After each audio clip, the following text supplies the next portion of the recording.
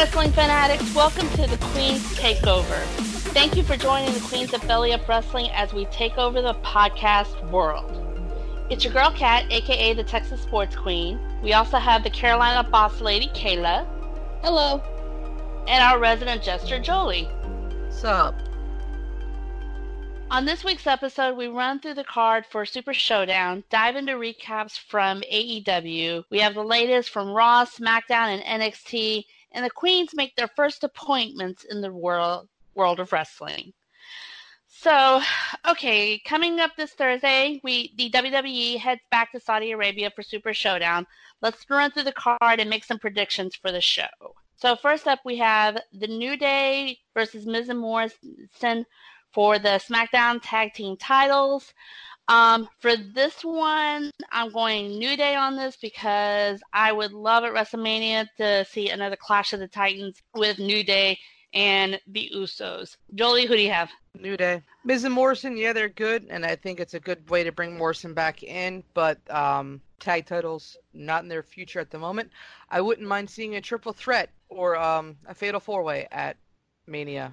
New Day, Miz Morrison, Revival, and Usos. All right, Kayla?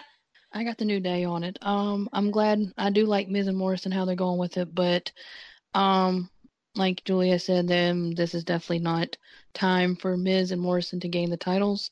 So I'm going New Day. All right. Next we got AJ Styles, Andrade, Bobby Lashley, Eric Rowan, R-Truth, and Rusev in a gauntlet match for the Tuwaiq Trophy. First time ever. Now, when I looked at the lineup for this match, it's like a couple of things cancel out. Rusev and Lashley, it's a gauntlet match and everything, but I was like, Rusev and Lashley, yeah, I understand why they're in it and everything. The surprise of this match is, how did R-Truth get into it? I don't know. Truth, man. Truth gets into everything. But as far as like who wins, I'm actually going to go AJ Styles on this one because with the latest news coming out that his WrestleMania match is set to be against The Undertaker, and the way that they brought him back the other day on TV, I see this as kind of like a building block to kind of strengthen him up going into that WrestleMania match. So I'm actually going to go AJ on this one. Kayla? I am going with the phenomenal AJ Styles. All right, Jolie? Rusev. I'm going with Rusev because of the fact that he's been on such a losing streak. He needs a big win, and I think that this would be the better time for him. With AJ gets all the wins a lot of the times, but Rusev has been on such a downward losing streak that I could see him winning and possibly pinning Andrade as the last person, setting up for a possible match at WrestleMania. Alrighty. Okay, so next on the list we have, for the very first time ever in Saudi Arabia, a women's championship match will take place. We got Bayley against Naomi for the SmackDown Women's title. Only because of all the WrestleMania rumors that have been circulating and everything, a lot of back and forth. I'm gonna go Bayley on this one, and I know we're gonna get into the rumors later on, but for this particular matchup, I'm gonna go Bayley. Jolie? It's technically not the first time a women's match for a championship has taken place in Saudi Arabia. This is the first time it's actually going to be televised on the Super Showdown. They did Alexa Bliss versus Sasha Banks a couple years ago in a title match for the Raw Women's title in Riyadh. I thought that was in Abu Dhabi. I thought that was in Saudi. Isn't it the same area? No. Oh. I swear that was Riyadh, but gotta go Bayley, even though I want Naomi to win, because I'm really getting sick and tired of all the rumors that are circling right now. But Bayley has to retain because I just don't see another way to do it, to be perfectly honest. I could see Naomi winning, but via DQ. Okay. Fair enough. Either way, Bayley retains. All right. Kayla? Just to give a little heads up, 14 days today, 14 days, Bayley will break the record as the longest reigning SmackDown championship. She will break Charlotte's record. But that's so I'm going Bayley, and I believe Bayley's going to end up breaking Charlotte's record. Alrighty. Now this next match, I still don't know how. I mean, I know that the Street Profits came out and kind of saved the day, but how they ended up being put as number one contenders is beyond me. But we got Seth Rollins and Murphy defending the Raw Tag titles against the Street Profits. And only because Mr. Rollins, a.k.a. the Monday Night Messiah, is getting on my last nerves lately. And we actually need to see the tag titles going to an actual tag team. I'm going to Street Profits on this one. Kayla? As much as I would love to see the Street Profits or anybody else hold the titles, I believe it's going to be Rollins and Murphy retain the Raw Tag Team titles. All right. Jolie? I got the Profits. I can't stand Seth. And if some of the WrestleMania rumors are true, it would be better if they dropped the titles now and let the Street Profits take the titles into WrestleMania. Especially if the one rumor I read that it's going to be KO versus Seth at Mania. So that would make sense if they drop the titles. I think I did read that one somewhere too. Okay, so we got the WWE Championship with Brock Lesnar and Ricochet. I love Ricochet to death. I don't see him getting out of this one. And everyone at this point wants Brock versus Drew at WrestleMania. So definitely Brock Lesnar. Jolie? As much of an underdog that Ricochet is, and as a fellow Eagles fan, I would love for him to win. But again, this is not his time. Brock will retain. And it'll be a decent match because, like I said, Brock does really well in smaller guy matches. His matches with Daniel, AJ, and Finn the past couple of years have been some of his best work, to be perfectly honest. Mm-hmm. So, Brock, unfortunately. All right, Kayla? So much as I would love Ricochet to slay the beast, it's not in his books right now. He will definitely give Brock the run for his money, because Brock has said in the past he does not like the high-flying, fast people that move in the ring because it seems to give him more of a sweat and a workout, he likes to say. So I hate to say it as much as I love Ricochet to be champion, but I'm going for the reigning, defending, undisputed WWE World Heavyweight Champion Brock Lesnar. Wait, when did Paul Heyman get on this podcast? That's what I was wondering. Hey, did you know? I just had to. I know. Okay, so next we got the steel cage match. Hopefully to end this thing once and for all. The steel cage match between Roman Reigns and King Corbin. Roman, I'm praying to the wrestling gods. Roman, end this thing, please. I got Roman on this one. Kayla? I'm going the big dog, Roman Reigns. It's got to come to an end. I mean, how much more can you go? I mean, I honestly thought the dog food incident was the end of it, but apparently King Corbin's like, nope, let's go again. So, yeah, hopefully with a win by Roman Reigns, this definitely ends the storyline. Right. Jolie? Yeah, Roman. I can't. I'm done. I'm done with Corbin. I'm done. This whole storyline was great for a while, but I swear to God, he has more selective memory than a blonde.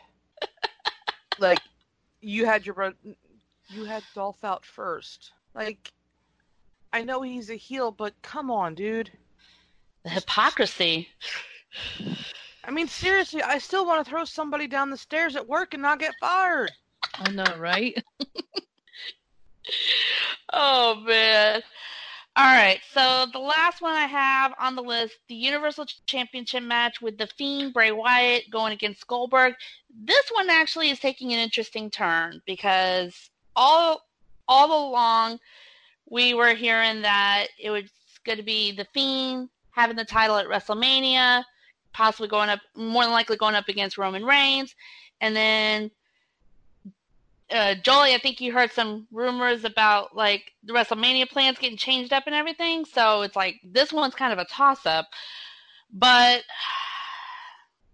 I'm still going with the Fiend on this one. I don't see how Goldberg gets the title, but I could be wrong. But I'm gonna go with the Fiend. Jolie? Even with the rumors that Meltzer put out not too long ago today, I still see the Fiend retaining, and if he does go against the person that they're speculating, I would rather that be for the title because, yeah, I Oldberg can go home. All right, Kayla. It's not as much as I am not a fan of the Fiend thing going right now. I definitely do not see Goldberg being the one to actually end his streak as far as the Fiend. So I'm going the Fiend at Super Showdown. All right. So we'll definitely see what happens on Thursday. Okay, so while the three of us are primarily WWE fans, let's actually get into some action and updates from AEW. Now, this past week in Atlanta, the Boss Lady was at the AEW show and got a close-up view of the action. So, Kayla, what did you think about the entire night? Amazing. It actually got me to open up my eyes to actually see them. They have a lot of dedication. They look like they actually, doing their job, but they had a lot of fun. Like, they actually made it more entertaining. I admit I only used to come home and watch only because of Britt Baker, Jon Moxley, and Cody, but actually getting to see Kenny Omega and Adam Page in the ring defending their titles. It was really awesome to actually see them actually in action. As far as they had a battle royal who can be the number one contenders at a Revolution coming up for them. Everybody that was in that match, as far as the tag teams, it was just an awesome match. It was always constantly upbeat. They kept the crowd going, heel or face. They kept the crowd going, It was awesome to see the Young Bucks actually in action. I've never seen them, and it got down to, I want to say, was it Nick Jackson, I think? One of them, I want to say it was Nick. I think Nick was the last one for the Young Bucks, and he had like 3 people left in the ring, and he just boom, boom, he knocked them out of there, and he won the Battle Royal for the Young Bucks. And one thing I noticed, they actually came out after Kenny Omega and Adam Page retained, and they shook their hands. Really good sportsmanship, and I noticed that there, regardless of what their actions are, they're really down to earth there. And also part of me was excited. I got to see Jon Moxley in action, go up against one of Chris Jericho's little goonies. So he did really well with the match, and somehow he managed to pull it off. Because Jeff actually had it all the way through the match. He pulled it off, and of course, what happens? Chris Jericho, Jake Hager, and all his buddies just jump in and beat up on him. And that's when shocked me. Dustin Rhodes, some of you know him as Goldust, came to Moxley's rescue. But that just wasn't it. You're like, okay, you have like 4 people beating up 2 guys. You need somebody else. Well, who finally returns after being knocked out? Darby Allin. I actually got to see him in action, and just seeing him in action helped Moxley. Maybe might build up a later future. Maybe I could see maybe a 6-man tag team. Also, I'll jump back to as far as Chris Statlander. I never seen her in the ring. I instantly fell in love with her. It's just different people opened up my eyes. And then as far as Cody's match, I got to witness the first ever steel cage match in an AEW ever. And he pulled that match off after literally climbing up the ladder, climbing up the cage, and literally somersaulting, flipping, and ended up pinning the guy and getting the match. And then he jumped up onto the top steel cage, and Brandy's like, there, come on, that's it. You could see her, like, she's getting nervous that he's way up there. But and I guess it was just great to see him, and he actually did a little backstory of everything. And if you don't know, right down from State Farm Arena in Atlanta, Cody actually started off a street called Baker Street, and he actually told the story, how it started. And if you ever listened to his theme, which is Kingdom by Downstate, and knowing how far he's come with his company, and basically if you listen to it, has a lot to do with his dad too. So his, being able to witness that and seeing how far Cody has actually grown with this company and what Cody has done with the company, I'm actually really happy for Cody. For once, I can tell that he's happy where he's at. And that is that. And I actually look forward to going to another AEW event, and I will never miss another AEW event on TV. Nah, I know the speech you were talking about because they did, they actually were, they were off the air when they did that. And I could just see like the emotion in his eyes and in his voice and everything about like how he was telling the story. That cage match was awesome. First thing I saw when I saw the cage, I was like going, okay, this is a mini Hell in a Cell. Screw steel cage. It's a mini Hell in a Cell. But the steel cage match was awesome. And even when Brandy was getting into MJF's face, that little weasel, it was just like this whole storyline has been mapped out, drawn out, played out to perfection. Even going back a few weeks, whenever they did the lashes in the ring, it was just like unbelievable. And I never thought I would end up like spending $50-$60 on a pay-per-view again. But after the Moxley match got set, after the MJF Cody match got set, as soon as the cards start coming together for Revolution, I'm like going, I looked at my husband, I was like going, okay, we're buying. We got it. we got to buy this pay-per-view. And so it's like I'm loving this whole storyline, and I cannot wait for the match. Back to Moxley and Jericho. It's like Jericho and his little minions and everything. It's just, they're always like, they're always like running around, can't stay out of anyone's business. And I'm glad that Moxley actually got some help this week. And I've been waiting for Darby Allin to come back because he's been wanting Sammy Guevara's head, or his neck, I should say. And then as far as like the women's title picture, I'm glad that some people are actually starting to step up to Nyla Rose already. Chris Statlander, even Big Swole coming out and just like making her presence known. The only question I have on this is Dr. Britt Baker. She keeps talking about being the face of the women's division. Why isn't she making a play for it? Women's title. Why isn't she stepping up? She's just in the back running her mouth, giving Tony Schiavone a hard time. So I have no idea about that. But I am definitely loving the direction of this, and Revolution is going to be badass, and I cannot wait. She was actually on commentary Wednesday night. I happened to glance over, and she was on commentary. But she didn't actually make an appearance.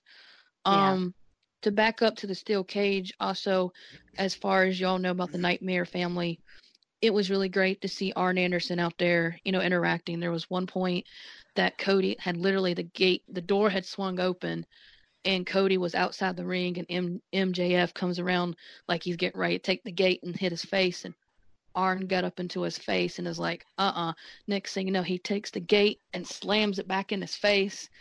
And there was another time I couldn't really tell. Like you said, he was up in Brandy's face, but Brandy was going around with a steel chair in her hand, like, here comes Arn Anderson, and flips him over the barricade. Right? So, I mean, it was really great to see him, have Cody's back so long. And someone had in the crowd that says, don't mess with him. He was part of the Four Horsemen. So. No, but that one part where the cage door was open, because I was like, we were watching it on TV, and MJF was in Arn's face, like saying, hit him like you hit his father. And then Arn just hit him. Arn just hit him instead. So, it's like February 29th here already, please. Okay, so now let's go back to the WWE and talk about the Women's Championships, first with Raw. It was announced this week that at the Elimination Chamber pay-per-view, there will be a chamber match between Asuka, Natalya, Liv Morgan, Sarah Logan, Shayna Baszler, and Ruby Riott. The winner will face Becky Lynch at WrestleMania for the Raw Women's Championship. Now, rumors have circulated that Shayna is already set to face Becky in Tampa. So, Jolie, if there were no WrestleMania rumors circulating, who would you pick to win the Women's Elimination Chamber match? With those 6? Shayna. Shayna, hands down. The storyline has already been put in place since about 3 years ago when they were outside. It was her, Bayley, and Charlotte faced off against Ronda, Marina, and Jessamine when she was in the Mae Young Classic. So this has been a storyline with Shayna and any one of the horsewomen. So it would be Shayna hands down, because as much as I love Asuka and Becky matches, because that Raw one was better than Rumble, I'll put that right out there.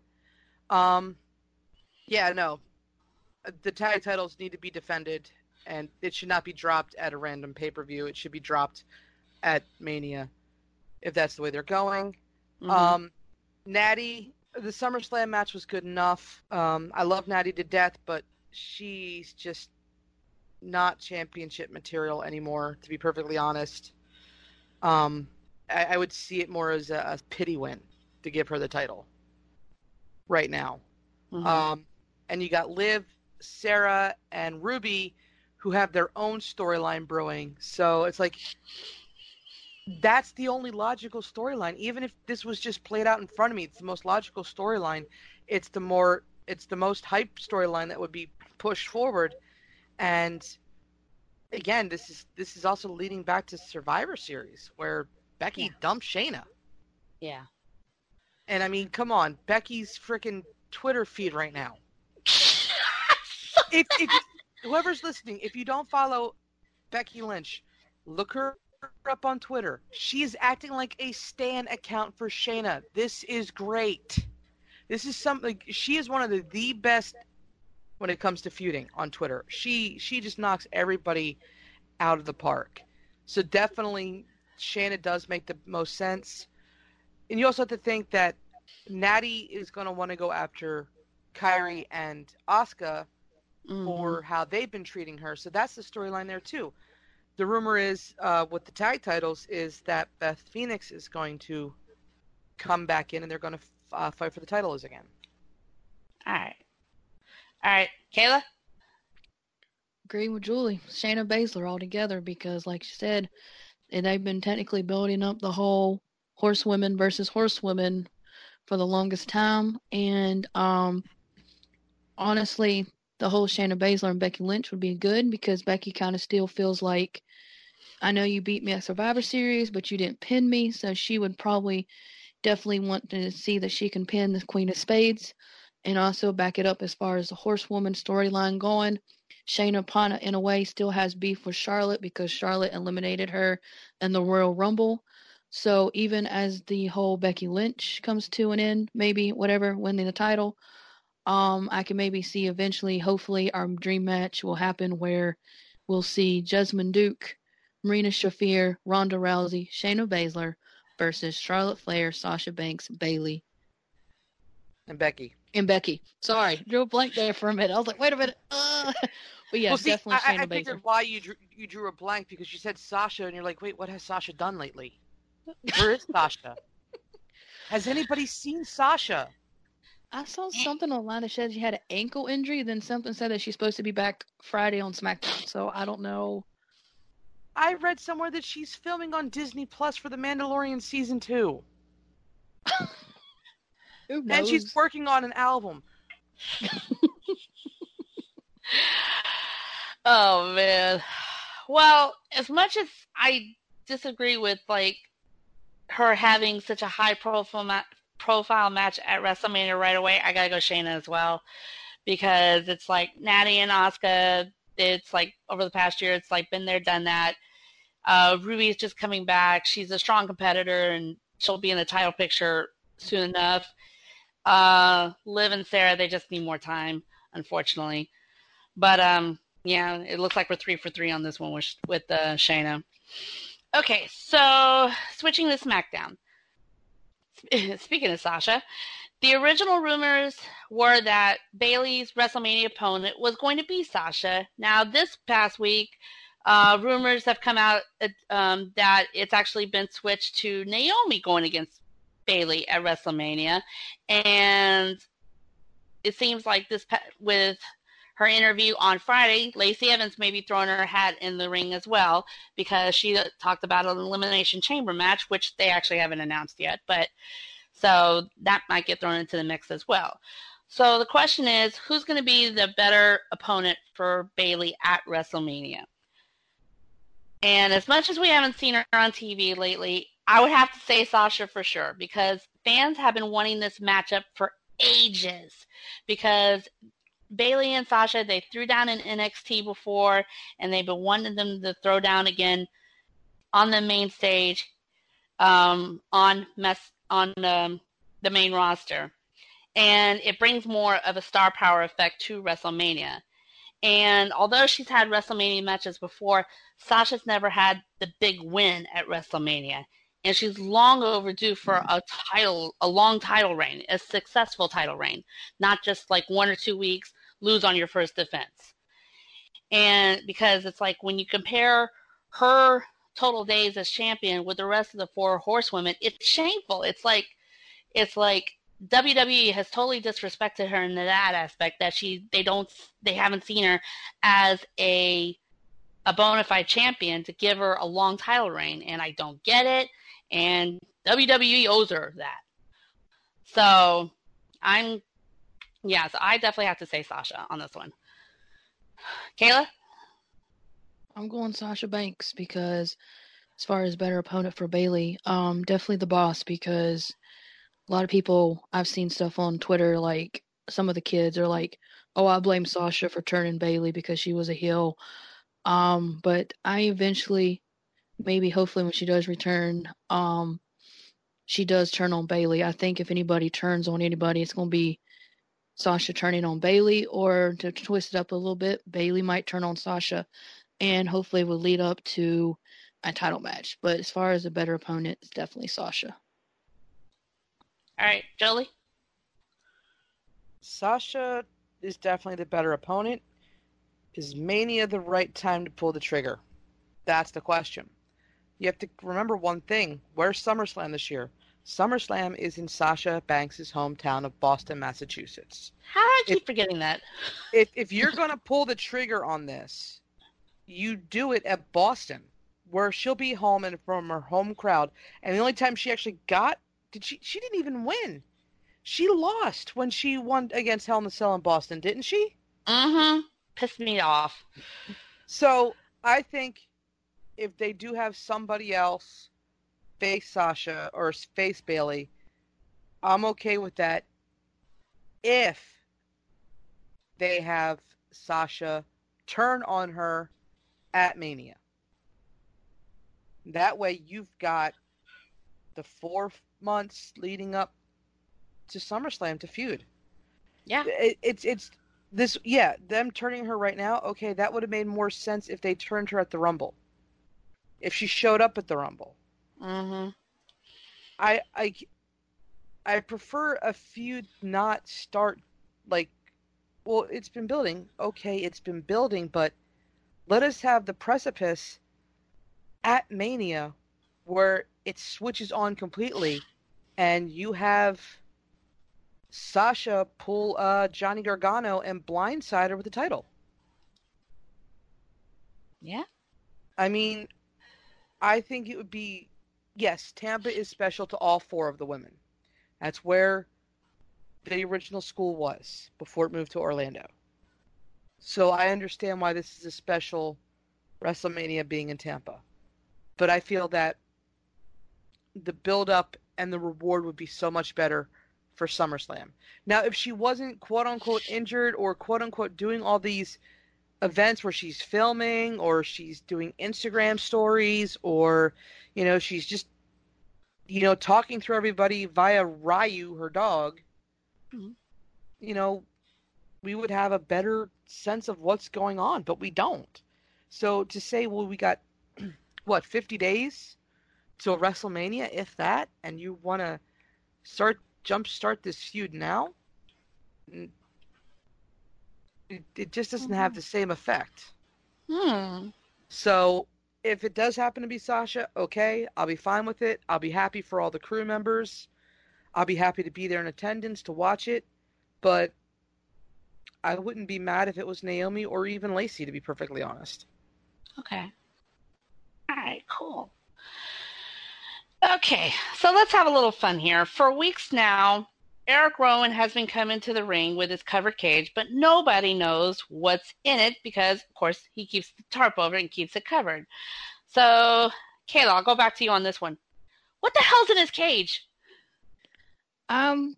Rumors that have been floated around as far as what is in his cage has been sheep mask. It's not Liv Morgan because unless she's a corpse or something, she's on Raw now. People's going as far as Bray Wyatt's own lantern. Luke Harper's WWE contract has been mentioned. A rat, and then the latest one that I literally was like, please don't let it be, was a spider.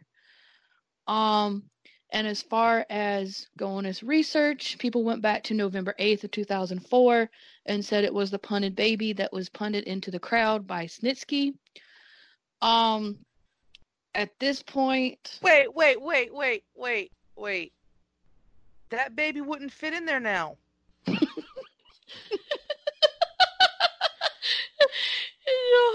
Unless you shrunk him. Or it's just like the decaying bones. But Jesus God, these people are morbid. I'm saying it's baby fucking Yoda, dude. Hey, at this rate, it could be Baby Yoda, but whatever it was, it's definitely frightening enough to scare Mojo Rawley. And as Mojo is, it takes a lot for people to scare him. And by the way, WWE, he does not have a shirt in the shop, by the way. So get Mojo Rawley a shirt. Yes, but please. It won't let us down. So, as far as what is in his cage, like I said before, I don't think it's his imagination because if it was, no one else could see it. But it's simply something simple that we're missing. And that when it's actually revealed, we're just going to be like, why didn't we think of that? So, however long this is going to go, I mean, he's getting closer and closer each week. Like, you want to see it? You want to see it? So I don't know. If it's Baby Yoda, great. If it's a sheep mask, great. If it's Spider, I might kill WWE or whatever it may be. But I'm actually ready for this whole carrying the cage to the ring to end because I really want to know what's in that cage. Okay, Jolie, any other theories besides Baby Yoda? My mind keeps going to the movie Seven, where you got Brad Pitt saying, "What's in the fucking box?" And you're talking about the baby. That's why my head went there, because he put the baby's head in there or something like that. What's in the fucking box? What's in the fucking cage? Maybe it's Vince McMahon. And you're saying, because he hasn't been seen apparently. Vince hasn't been backstage apparently, so it could be him. It could be Paul Heyman's hairpiece. What could be in the box? And you said something to scare, Mojo. It's not that hard. Just put the Steelers defense in there. I think what, like you said, it's going to be something symbolic, but it's also going to be something simple, and we're going to be like either completely flabbergasted and like, oh shit, or oh shit, really? If it's a spider, kill it with fire. If it's a rat, I'm okay with that. If it's the sheep mask, I think that would be very, very interesting. If it's a fiend mask, that would be very interesting. If it's like Rambling Rabbit, we haven't seen him in a while, have we? He was on the Fire Fun Firehouse episode on Friday. Okay, I wasn't able to that watch. He almost died because he was getting ready to ramble and he was getting ready to do the little mallet and he jumps down and Bray goes. So Ramblin' Rabbit is alive for now. He's got 9 lives just like cats. Oh no, he has unlimited lives because he's past 9 lives now. He's definitely got unlimited. He's a zombie. But yeah, no, I think if they play it right, it could actually be a really cool storyline tool, especially if it's an homage to the Wyatt family, But we'll see. Yeah. I was actually really enjoying his match Monday night with Aleister Black, though. That was actually a really good match. I'm actually glad that, it's like they both had someone like a substantial opponent to go. It wasn't a squash match. Yeah, it wasn't a squash match. It wasn't like a stiff out there and everything. So, now in regards to what's in the cage, I'm gonna go left field on this one because let's see, definitely an animal of some sort, porcupine. But I'm definitely thinking like a rat, like an animal of some sort. So I'll definitely have to wait and see what happens with that. Okay, so turning to NXT, there was a ton of fallout this week from NXT TakeOver Portland.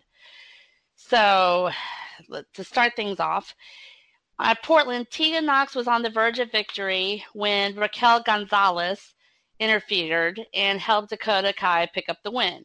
This past Wednesday, NXT General Manager William Regal informed Dakota that on the March 4th episode of NXT, she would be facing Tegan again, but this time in a steel cage.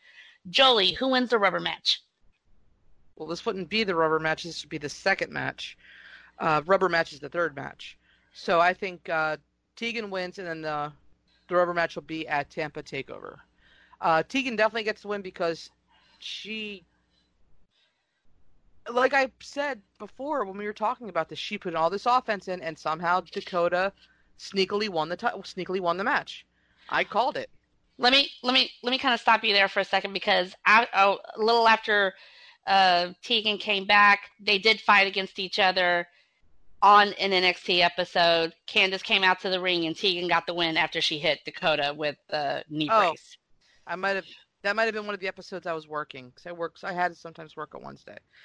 So the rubber match, I still say that it's going to be Tegan winning this match and still going to lead to another match and probably at Tampa, possibly a tag match.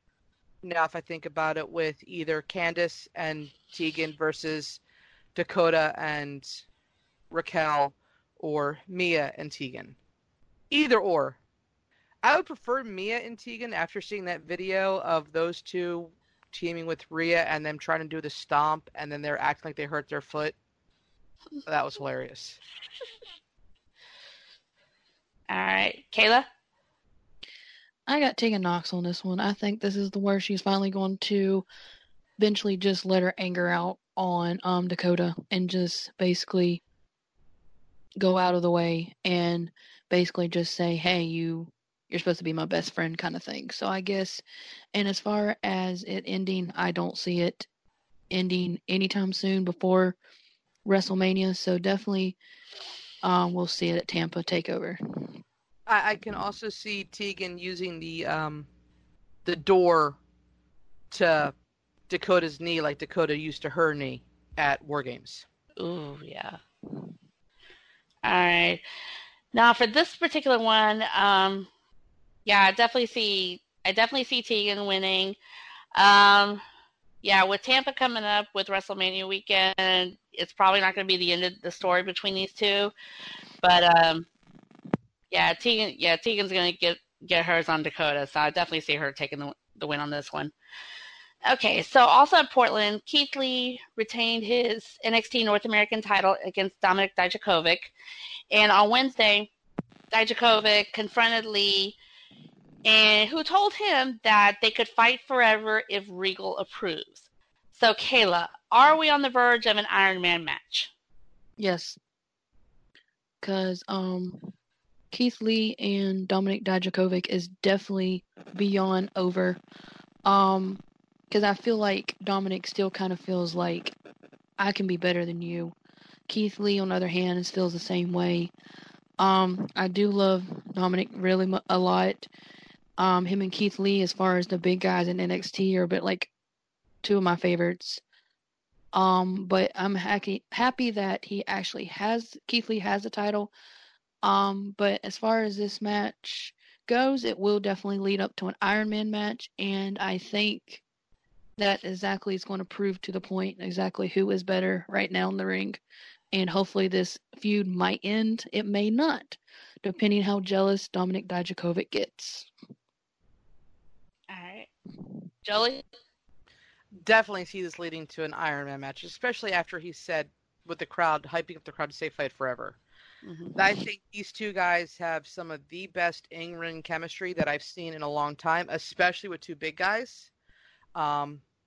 That don't move like two big guys. They move like, when I watch these two guys move, it's like watching Ricochet and Dream fight each other, because that's how nimble and that's how athletic these two guys are. I definitely see Keith winning out overall. And the possibility of them maybe moving up Dijakovic to either Raw or SmackDown. I don't see Lee leaving anytime soon. Though I would love to see him on the main roster. I mean, well, NXT technically is main roster. I don't care what anybody says. They've got a better product than SmackDown half of the time, and their show was a little lackluster. And I will say that AEW did put on some decent matches this week from what I saw. However, even a lackluster NXT is better than a SmackDown. So Lee definitely takes the if they do turn this into an Iron Man match at Tampa TakeOver, which is going to be an epic battle, I would definitely see Lee retaining everything. Yeah, I definitely see an Iron Man match in the future. These two have been going back and forth, and their matches are spectacular. They've definitely redefined like what you can do in a ring, even for a big man. And so their work is incredible.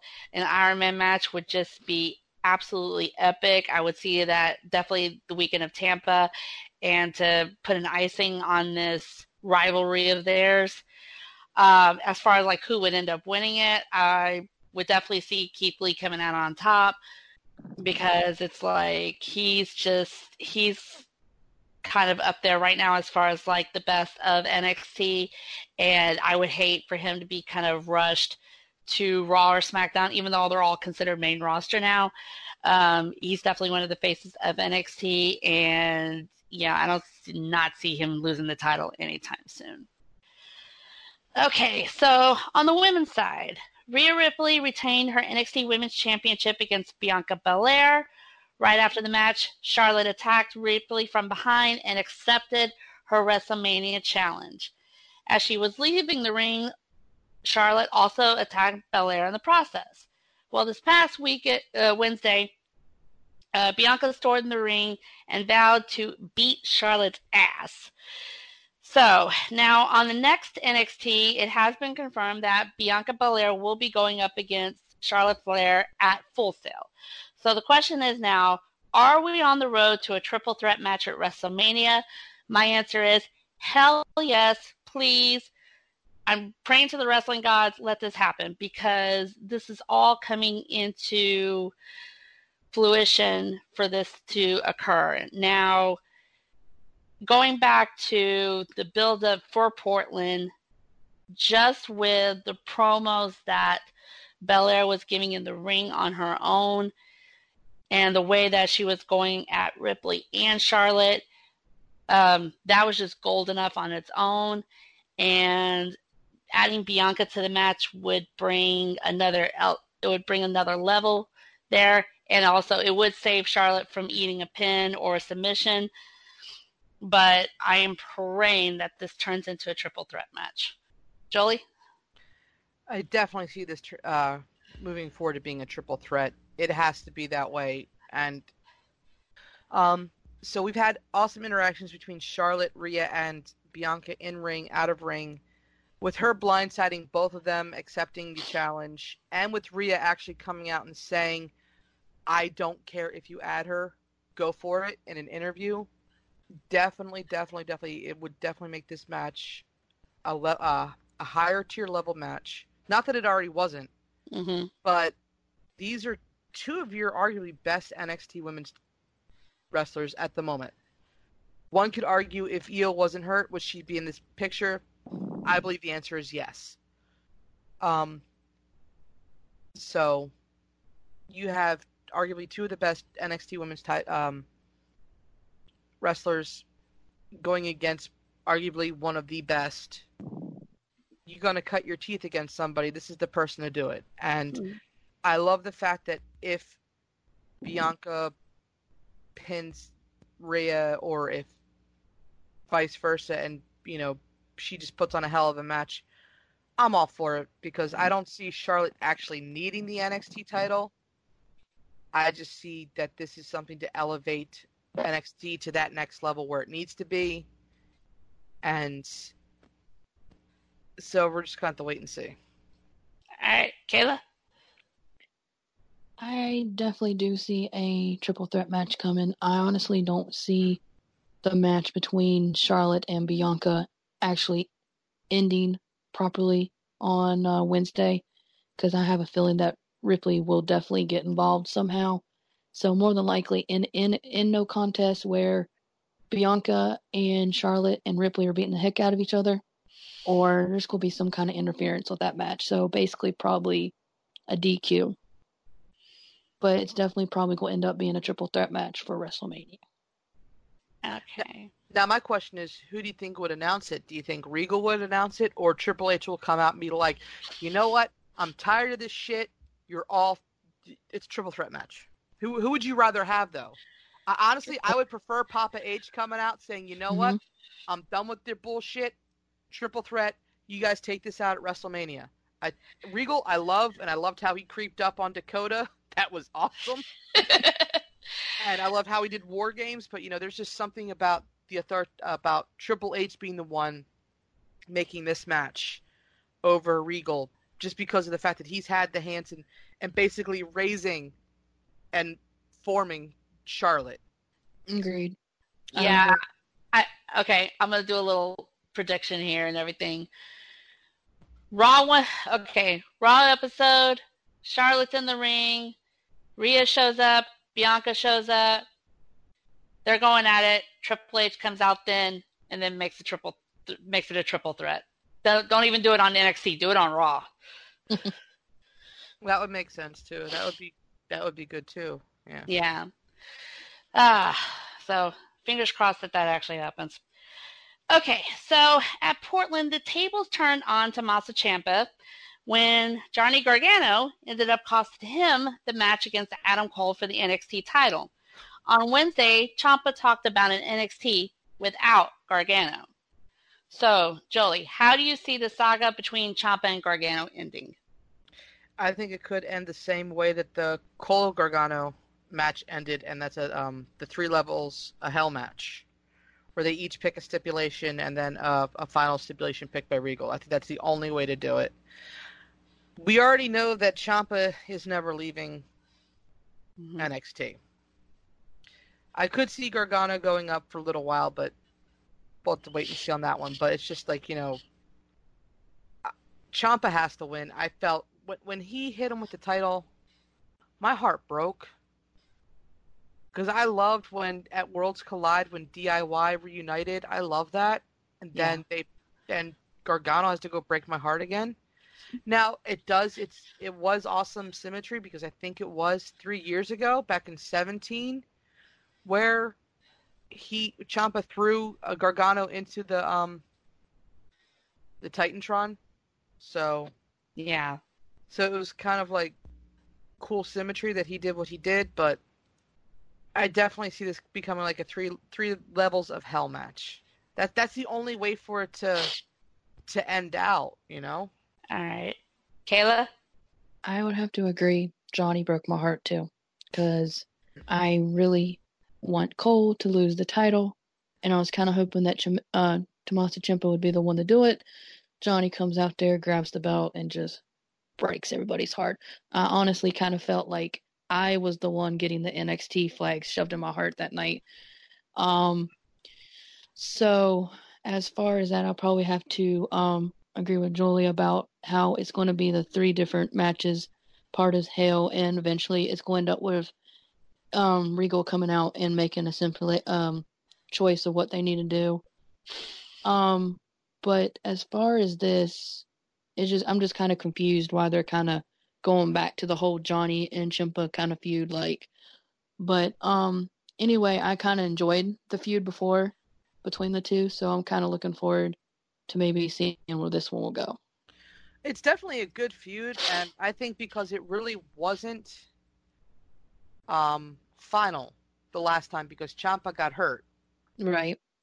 So kind of like a ending to it now, I guess you could say. I think this is the final chapter in a saga that took a little time to get to. Yeah, I definitely was not expecting that because full disclosure, I didn't actually watch all of TakeOver because I was out of town, but I did catch up on the highlights on Twitter. I saw that and it was kind of a little disturbing because it's like, why now? Why did this come about? And I understand like trying to get revenge on him for what happened, but it was a few years ago almost, and it definitely sets up a final stage for this. Now, how this does play out, and I'm hoping that this edit was true because I found a picture on Facebook, and I later posted it on Twitter, as far as a possible matchup between Gargano and Ciampa at TakeOver Tampa in a Hell in a Cell match. And since both of y'all kind of mentioned this as far as like being a final chapter between them, a Hell in a Cell match would actually be the perfect way to kind of nail the coffin shut on this entire saga. And yeah, it's definitely a way to kind of finish things up. But who knows? I mean, who knows how this is actually going to end up playing out as far as like if this isn't even going to be in the end of it at Tampa. But as far as like with TakeOver with Portland and everything, how this definitely threw everyone a curveball for sure. Okay, so a few weeks ago, we saw the return of Mr. Velveteen Dream. In the process, it was good to see him back, but he also came back kind of like stirring the pot a little bit when he had Marina Shafir and Roderick and Marina's little boy on his pants and started like a whole mess up between Roderick and Dream. And going back, the backstory and everything is that Strong did take the NXT North American title from Dream, and he was part of the reason why Dream got put on the shelf for several months. But this could be taking it a little too far. So, Kayla, what do you think about the turmoil between Dream and Roderick Strong? First of all, as him having Marina and their son on his pants, and then something was it, call me baby Marina, whatever's on his butt. I basically just died laughing. Like, I've never been a fan of my Dream because the whole feud between him and Ricochet when Ricochet was in NXT. But as far as this, it kind of just makes me laugh because I guess you can say Roderick is kind of getting what he deserves from taking the title from him because once you take a title from somebody, you're still going to hold that grudge. I mean, I've never been a champion. I don't know how it feels, but if someone takes something from you, you're going to come back and probably hit them the hardest you can hit them. And as far as the whole his wife and son on his pants and his wife's name on his butt, which tickles me. I honestly think this might go a little bit longer than normal, but I definitely see Dream continue to build it up and getting the matches, unless Roderick Strong has his goon squad out there, the Undisputed Era, helping him and making him win the matches. But the thing is, how much longer is he going to have them to back him up? Because it's the question. Yeah. So I'm kind of excited to see how far this whole feud goes between the Dream and Roderick Strong. All right. Jolie? While, I concur with what Kayla just said, it has nothing really to do with the championship. It has everything to do with the fact that they try to end his career. That's why he's going after what Roderick holds most dear, which is his family. So I enjoy it. I like the mind games. I like the storytelling. We go over this all the time lately. It seems like we say it's the storytelling. That's what makes wrestling what it is. And the fact, that he's doing what he's doing, and he Dream doesn't follow anybody on Twitter. Is only following her. What? Oh, yeah. Man. That's crazy. He doesn't follow anybody on Twitter. He is following one person, and that's Marina. So that right there, this is some great storytelling. And like you said, he's got his, right now, Roddy's got his cronies, but how much longer? Because only one person has gold right now in that group. Yeah, it's like, I'm all for somebody getting revenge and everything. Velveteen may be taking it a tad too far. Marina, yeah, I can see that, but it's like, leave the kids out of it. But no, I definitely hope this does continue a little bit longer and everything. Velveteen still needs to get a lot of retribution for everything that occurred. And I don't know how he's going to do it, but I don't think it's going to stop with Roderick by himself. But hopefully this does keep up a little bit longer and everything. So going back to the gold with the Undisputed Era. So we were all hoping that Tommaso would have taken the title from Adam Cole at Portland, but unfortunately we all know how that came about. So the question is who's actually going to be the one to take the title off of Cole? And the only logical choice at this point, I definitely see Finn Balor, because unfortunately Adam Cole's going to probably end up breaking his streak for the longest NXT title reign. Finn just came off of an amazing win against Gargano at Portland. He has a lot of momentum behind him, and the only way that I could see this ending is with Finn taking the title from Cole at Tampa. Now, as far as now, more likely it probably wouldn't end there, because even if Finn does take the title, Cole will probably get retribution and go back after him again.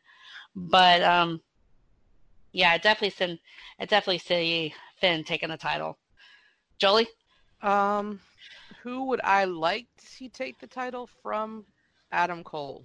Truthfully, I mean, Finn's a great choice, but I kind of want to see Keith Lee take it. Ooh.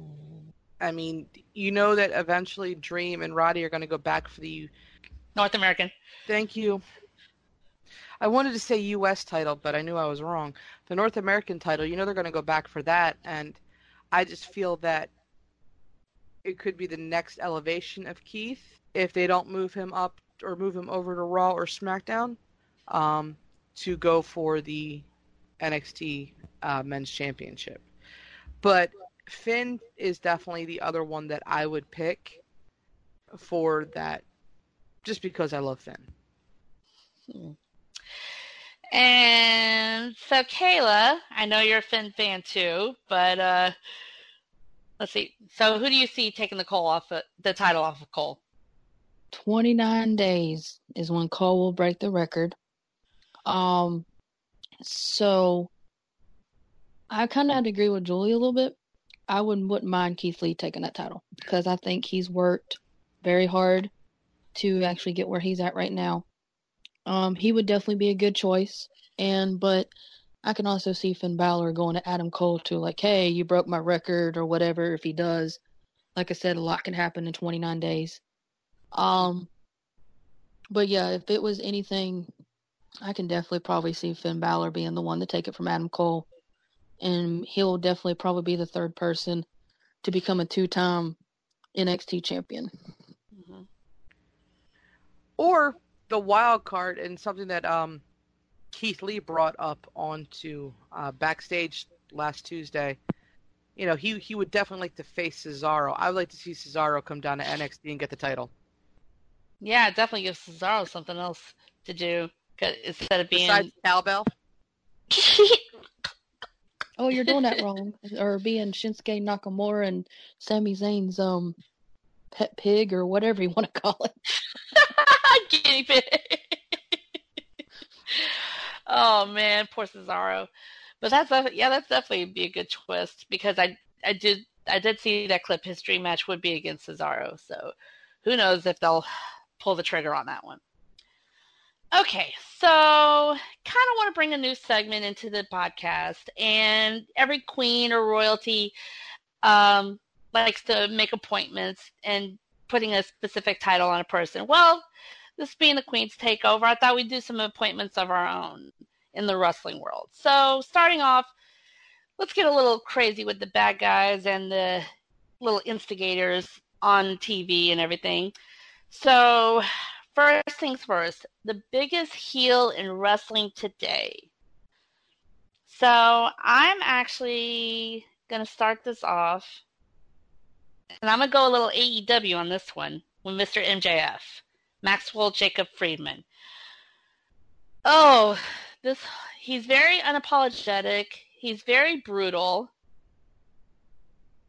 He does know what he wants. Everything is on his terms, especially with these whole stipulations that he put on Cody for him wanting this match at Revolution. The segment with the lashes, I said it earlier, it was brutal to watch, but this whole storyline has been absolutely genius. And he is just the toughest son of a bitch in the game today. And so, and it's just like, I mean, you could say a lot of people on WWE as well. But he means no nonsense. He doesn't blame anybody. He doesn't make excuses. And so I definitely got to go MJF on this one. Kayla? I honestly could not agree with you more on that. That MJF is definitely probably one of the biggest heels, but that's not the one that brought to my mind. I'm definitely going to drop down at AEW as well. Actually seeing it in action on Wednesday in Atlanta, I'm going to have to go Chris Jericho. Because Chris Jericho having Jack Hager, Sammy Guevara, and them backing him up, helping him do this feud with Jon Moxley, kind of brought back the old feud a little bit when he was Dean Ambrose and Chris Jericho. It just kind of just brought back memories as far as what kind of heel that Chris Jericho could be. And I actually kind of enjoyed seeing that heel part of him again. And it basically all started when Moxley basically said, no, I ain't joining your inner circle. So, I'm definitely going to have to go Chris Jericho as one of the biggest heels right now in the wrestling world. All right. Jolie? Well, I am not a big AEW fan, and those are two great choices, but I'm actually going to have to go with Dolph Ziggler. I can see that. All right. He broke Otis's heart. No. I'm sorry. MJF can do whatever the hell he wants, and Jericho can do whatever the hell he wants, but you break that big man's heart, you're going to die. Poor Otis. Gonna make me cry now. I know. I mean,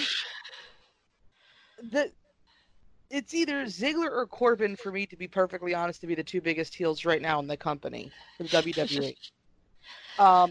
You could probably say Miz, too, but he's working his way back to being a heel persona. Mm-hmm. But Ziggler and Corbin are the two top heels in the WWE. Okay. Definitely. Just because of their attitude, Ziggler with breaking Otis's heart and manipulating Mandy, who's probably getting help from Sonya to manipulate Mandy. I saw that.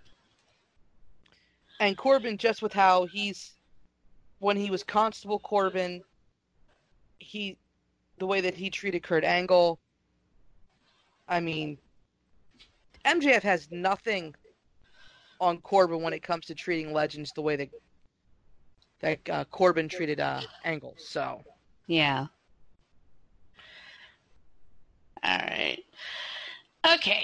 And so, and now kind of steering almost in the same direction. The most annoying superstar or wrestler on TV today. And I'm gonna go two. There's kind of two that top the cake for me. On WWE, I have to go Lana. Because it's like, ever since like this whole storyline with Bobby Lashley and everything, it's just like it's like listening to her on the mic is just almost like nails on the chalkboard. Even when she comes out to the ring at the Royal Rumble with the mic, I'm like going, no, why do you have the mic? No. And then of course also saying that she's the best wrestler in the world. No. What have you done lately besides run your mouth? I don't see that. And then my second one, I actually have to go back to AEW. And as much as I always love to support any wrestler from my hometown of Houston, Sammy Guevara is like the annoying little brother. It's like he's always hanging around, not really contributing much as far as like, but it's like trying to jump in on the action, and loves to stir the pot, and not much of a contributor, but it's just flat out, he's just a pain in the ass. And honestly, I cannot wait for him and Darby Allin to go at it at Revolution. But yeah, for me, it's like Lana and Sammy Guevara are my top two. Jolie? This is hard. I mean, you already took the one I was thinking of, Lana. I mean, I have had so many Twitter comments towards her for her stupidity and that whole storyline. Oh yeah, I remember. She is the modern day Vicky Guerrero. Excuse me. So yeah, definitely Lana is on the top of that list. Another one, even though I like her persona, I like her overall talent, is Zelina Vega. She can be very, very annoying where, she's just, and I know it's the heel persona, but like just the constantly putting down people, and she's starting to put people down on Twitter, and I don't know if she's doing it as herself or as her character, so she's kind of been rubbing people that way too. But don't get me wrong, I love Zelina. I can't wait to see her actually start wrestling again. That's kind of what I was hoping was going to happen once Andrade took his little vacation there for injury, quote unquote. But if we're going to go men annoying, for me as well, I had to pick somebody, and it's actually a longer list. So I'm going to put this number one, and he's also my number one heel, is Corbin. He is so annoying on that mic. I mean, he just literally makes me mute the TV whenever he's on. Like, I just can't stand him. I just want to punch something when he's on TV. Oh. All right, Kayla?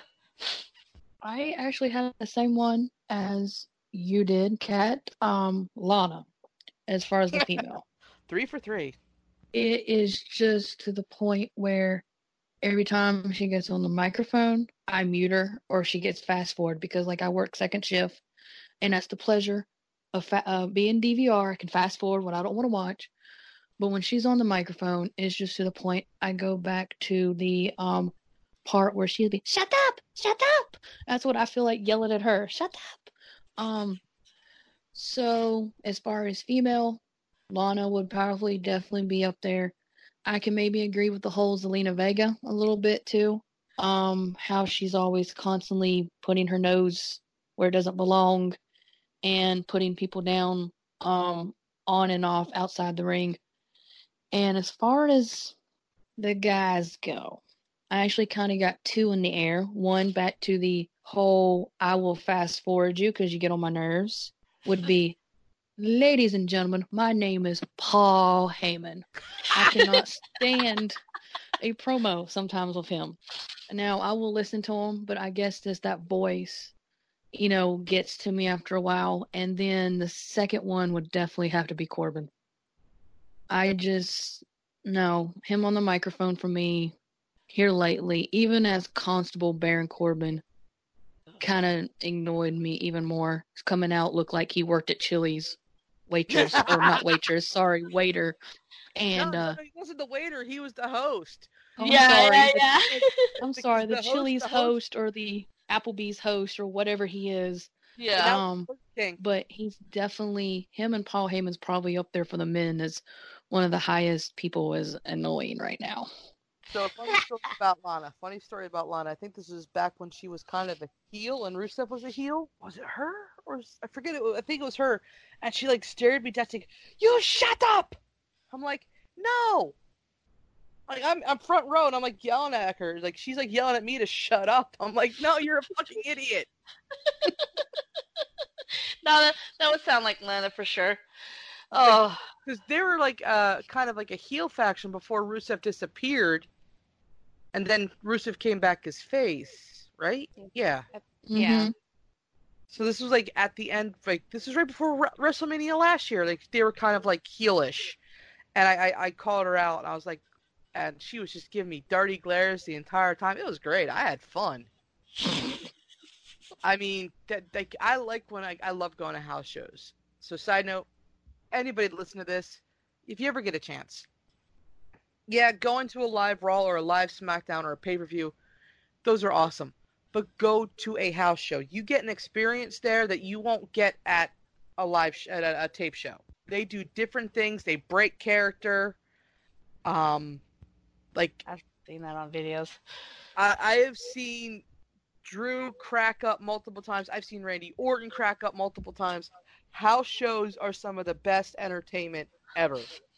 So do yourself a favor and go to a house show. And if you can pay the money to get the front row seats or close to the ring, definitely do it because it's so much fun interacting because they interact with you so much more there. Yeah, I get jelly whenever I see those videos, but that's definitely on a bucket list for me. I'll be going there next Saturday, Penn State Raw house show. Oh, cool. I've been to a SmackDown house show. Unfortunately, like I said, I didn't actually get to meet any of them or actually interact because our seats were kind of like they weren't high rise, but they were good seats because where we were at. But like Joey has said, they actually interact with you. Like Orton was there. Sheamus, I got to see Sheamus and Big Show and how they literally just like interact with the fans was like awesome. I've actually, as far as interacting with fans, I've actually seen, it'd probably be me. Funny story about Finn Balor with a fan. It'd probably be me. He was at a house show and this girl was sitting in the ring and she's like, get a picture with me, get a picture. And she was like freaking out because he was in front of her and she couldn't even hold her phone. Like she was sitting there shaking. He says, don't worry, I got you. So he takes her phone and takes a picture with her, gives her phone back and then hugs her and says, don't worry, you don't have to be afraid. And I guess I looked at that and I said, that's definitely me. I said, that's going to be me. I said, you guys might see me on live TV. I'm going to be passed out on the floor because... But I like Joey has said, at house shows they really do interact with fans, or they try to. So I definitely wanted to go to another house show soon, so maybe I can get a chance of actually start marking off my meet the superstar list. So because right now I only got one, and that's he's John Moxley now, but he was Dean Ambrose. So jeez, yeah, man. You make me sound I've only like met one. My list, man. You got a book. You got a mini book there. Kayla, you have one more than me. I've met nobody. Well, that's a start. I'm kidding. No, we'll have to eventually, though. Yeah, definitely. Okay, so rounding out the episode, we definitely want to do another segment of the Justice Chair. Now, for these first few episodes, we definitely want to introduce ourselves and tell y'all as far as like how we got to be the wrestling fans that we are today. And so next up, the boss lady herself, Kayla. I got into wrestling in 2006. My mom introduced me to it. She started watching it, and I probably looked at her like she was crazy. But it happened to be the debut of Cody Rhodes when he came out with Hardcore Holly. When he had that, I guess you can say that kind of reminded me like a little country beat theme song. But as far as how I really got into it, watching, obviously Cody Rhodes was up there. Beth Phoenix, Natalya, Bobby Lashley was still in the mix. John Morrison was up there. And then of course I fell back as part as your history and your past. Ric Flair, Roddy Piper, etc. Obviously Finn Balor, following through his career. And I think why I like wrestling so much, in a way they kind of all started out as original people. They all had a dream that they accomplished. And I feel like you feel what they feel in the ring. Like if they get hurt, you might feel hurt. Like a little segment back to Otis, you felt his heartbreak. When they have that energy, you feel it. You get excited when the spunk comes around. And I guess part of being a wrestling fan, it kind of helps you forget about the world. Like you get lost in it. You can connect. You believe that anything is possible in life. Give you a little, and I absolutely love meeting wrestling fans outside, and different around the world. I'll give you a little backstory. Before Belly Up Sports, I wrote for another company. I ended up losing all hope for the wrestling writing. I had to leave the department because of a conflict of interest that was never taken care of. Then I ended up going to the college football department, became department head, but I wasn't happy. Like something was missing. I stopped watching wrestling. I stopped writing about it, and just something was missing. And so I left that company, became part of Belly Up Sports, and then I started writing for wrestling again. I got that little spunk back, but I still felt like something was missing. And then Mike came to me and said, or came to us and said, we're going to start departments. Apply for department heads. I instantly jumped on that wrestling department head. And I got the job for it. And once I got that, I just started feeling more at home. I work with a lot of great people in the Belly Up Sports. I'm happy, be working with them. But most of all, I will say this, the people in Belly Up Sports that keeps me motivated every day, that once always, how can I say this? Always there and most motivates me the most, is definitely my writers in the wrestling department. If it wasn't for you guys, I would have gave up a long time ago. Because being able to overreact with I guess we could overreact together. Interact with each other is basically a good way to express ourselves because we all connect. And I think that's what makes us all family, and how we can relate in different ways. We don't always agree. We always can agree or disagree at different things. But basically, I just want to say it just feels great to be part of the wrestling world, and I would not have it any other way. You're going to make me cry. That was not my intention. But yeah. No, but yeah, that's definitely awesome. And not to kiss ass or anything, but it's definitely a pleasure working for you. Aww. All right, so that is definitely all the time that we have for this week's episode. Thank you so much for joining us, and tune in next time as the takeover continues. Y'all have a good one. Stay tuned for another Jester's Court.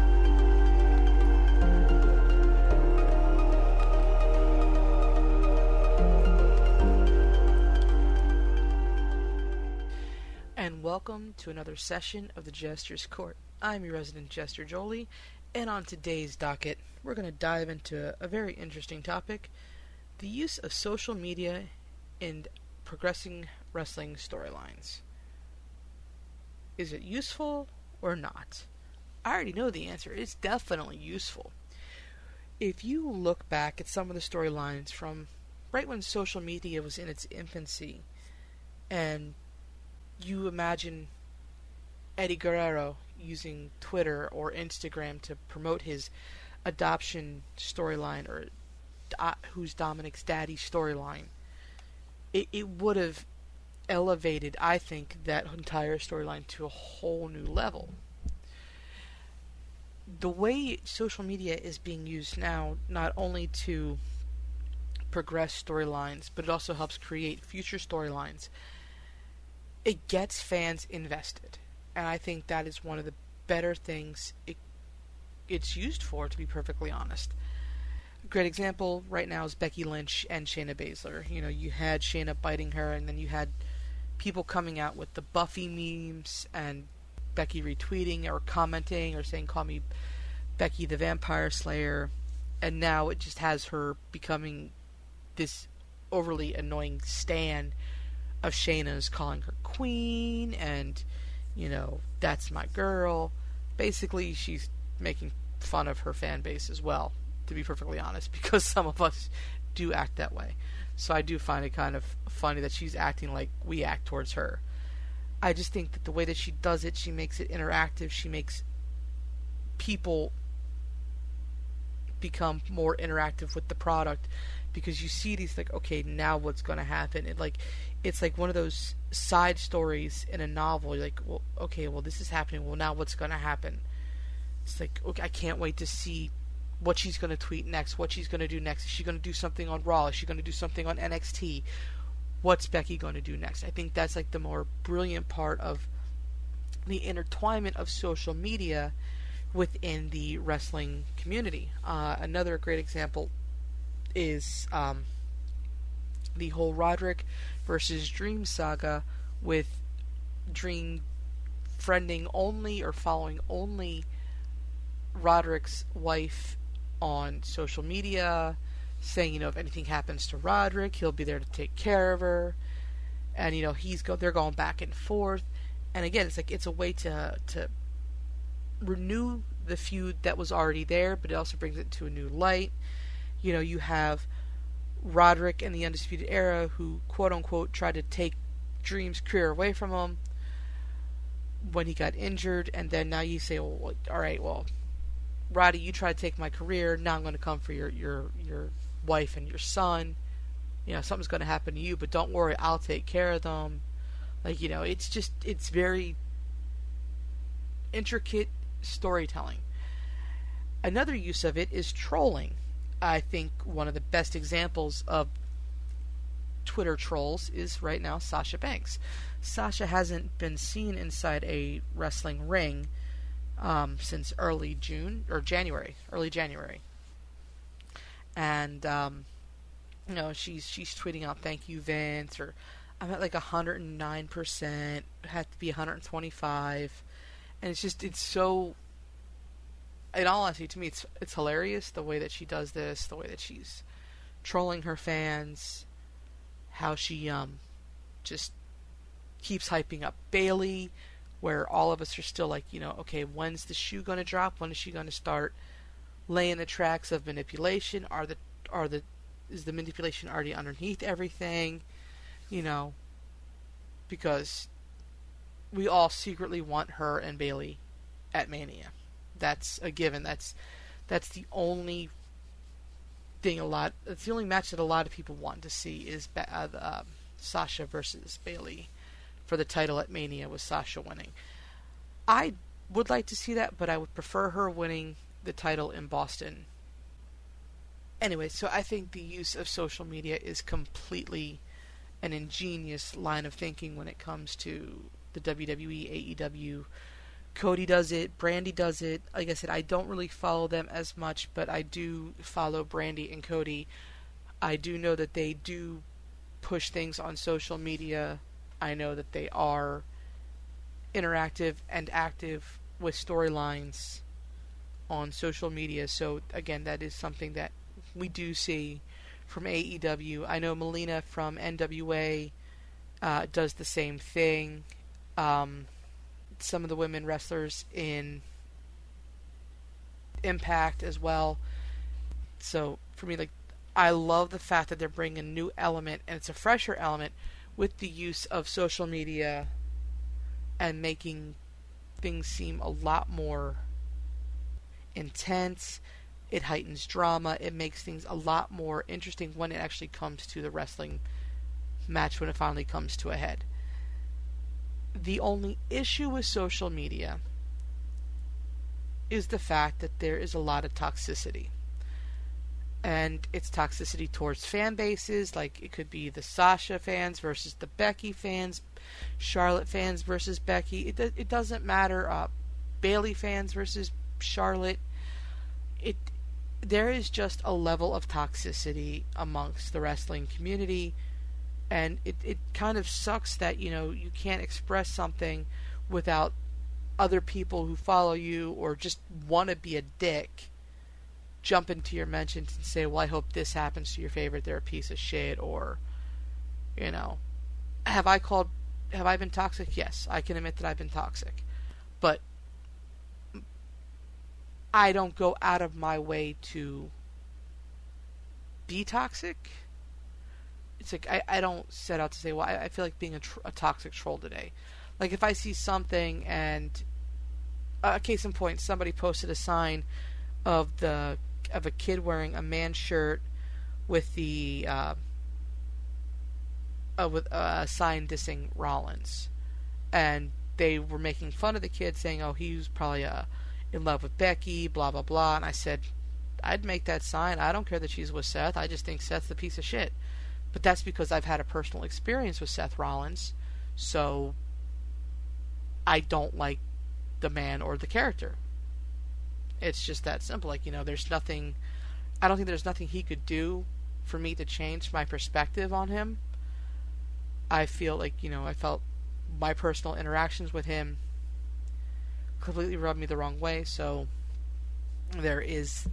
that's my reasoning for that. But it's like, I didn't set out to be that type of a toxic person, but I was just replying to a toxic post with a toxic post. You know, I think that, you know, us making fun of people for their own opinions and tearing them down and just going out of our way to bash people online, just, it needs to, like, maybe lessen a little bit, because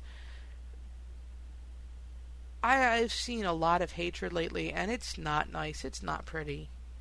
So I think that's the only real major downside, especially in the internet wrestling community, is the major toxicity that we spread towards one another, and it's not right, because people don't deserve that type of hatred, that type of toxicity, because there's some good people on the internet. You know, we all have some of us have similar mutuals, some of us have no mutuals, but it's just like, you know, people need to I think we just need to learn to respect each other and expect different opinions. I mean, at the end of the day, we're all pretty much human, and we all love wrestling. It doesn't matter who our favorites are. We all love wrestling. So, the verdict on use of social media, it's good and it's bad. And take it as you will. But also, on a side note, if you know somebody that's struggling, you know, just throw them a lifeline. Because that is one thing the internet wrestling community is good for. I've seen them throw lifelines out to many a people. So, if you know anybody, throw a lifeline. Well, this is your resident jester signing out. I hope you have a great day. Until next time.